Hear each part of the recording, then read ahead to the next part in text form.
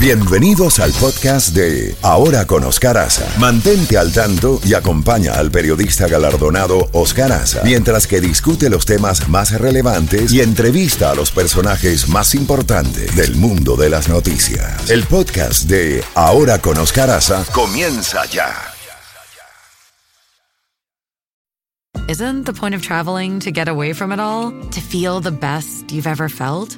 Then maybe you should check out Aruba. You'll spend your time relaxing on cool, white, sandy beaches and floating in healing blue water. You'll meet locals brimming with gratitude for an island that redefines what a paradise can be. When your trip comes to an end, you won't need another vacation because you just had the vacation. That's the Aruba effect. Plan your trip at Aruba.com. Credibilidad. Escuchas a Oscar Aza. Oscar Aza en la Z mañana. Z92. 7:29 nos vamos a Bogotá, Colombia, donde está nuestra colega Marta Soto, editora y jefa de la Unidad Investigativa del prestigioso diario El Tiempo de Bogotá. Marta, como siempre, un placer, un privilegio tenerte en el programa. Cuéntanos cómo se ha visto desde allí, desde in situ, esta visita del secretario de Estado Anthony Blinken y la reunión con el presidente Petro, donde hasta ahora lo que se ha dicho oficialmente todos lo sabemos, pero en lo que llaman los franceses la petite histoire, la pequeña historia, la intrahistoria de esa visita, cuéntanos lo que se ha sabido allí, que salió de la Casa de Nariño. Cuéntanos, bienvenida. Gracias. Yo creo que lo que se conoce es lo protocolario, pero de puertas para adentro, yo creo que pasaron cosas adicionales, como por ejemplo que Estados Unidos trazó líneas rojas muy claras en las que no se va a mover por cuenta de extender relaciones con el gobierno de Gustavo Petro. Una de ellas es Cuba, dijo no, será retirado del listado de países que apoyan el terrorismo.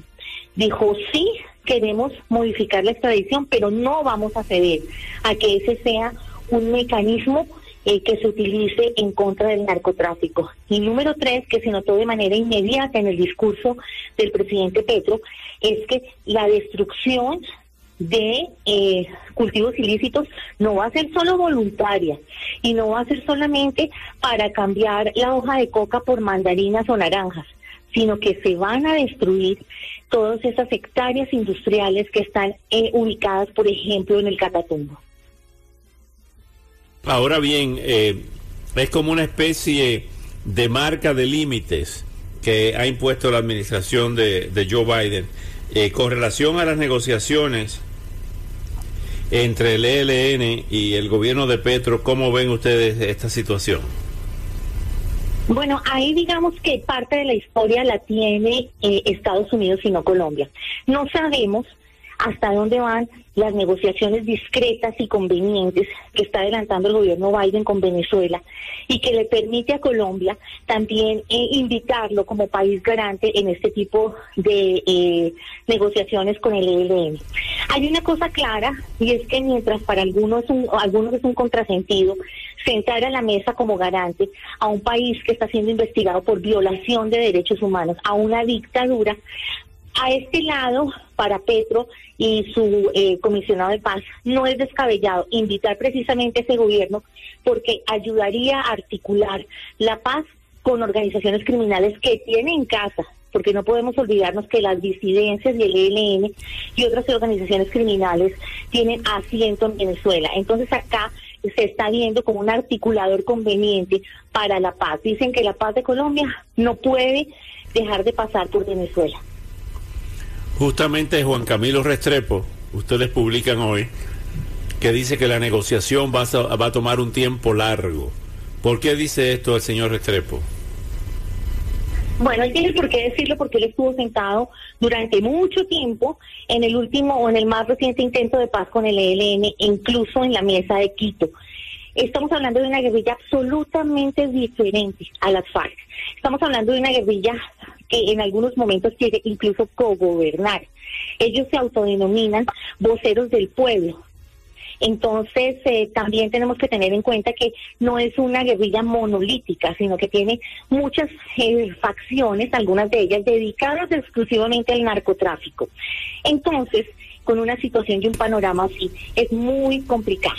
Muy complicado. Y acuérdense ustedes que cuando estaban sentados en la mesa de diálogo, el propio ELN volvió trizas literalmente esa mesa con un violento atentado a la escuela de cadetes, matando a muchos jóvenes y dejando heridos a otros. Finalmente, Marta, ¿cómo ven ustedes las relaciones entre Maduro y Petro, que han tenido diferentes lecturas?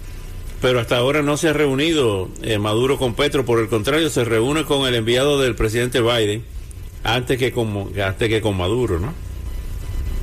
Pues sí, yo creo que ha sido cauteloso Petro, pero ha mandado a sus mejores alfiles por allá desfilados, el canciller, el alto comisionado de paz, mandó a uno de sus hombres de confianza como embajador. Entonces yo creo que esas son unas muestras de buena voluntad. Él sí estuvo en la apertura de la frontera, entonces yo creo que son unas relaciones de conveniencia mutua, más de ideología. Además tiene mucho que ver con ese propósito que tiene Petro de liderar regionalmente a la izquierda. ¿Cómo está el caso de Manómeros? Progresando. Se está hablando de la posibilidad de que Colombia recupere las acciones que se vendieron en el gobierno de Álvaro Uribe. En este momento, con los problemas que tenemos a nivel mundial de una cantidad de semillas y pues es el momento perfecto para que resucite Monómeros, que llegó en un momento dado a ser uno de los principales proveedores en Colombia para el manejo de ciertos cultivos que tienen que ver con la seguridad alimenticia de Colombia y también de algunos países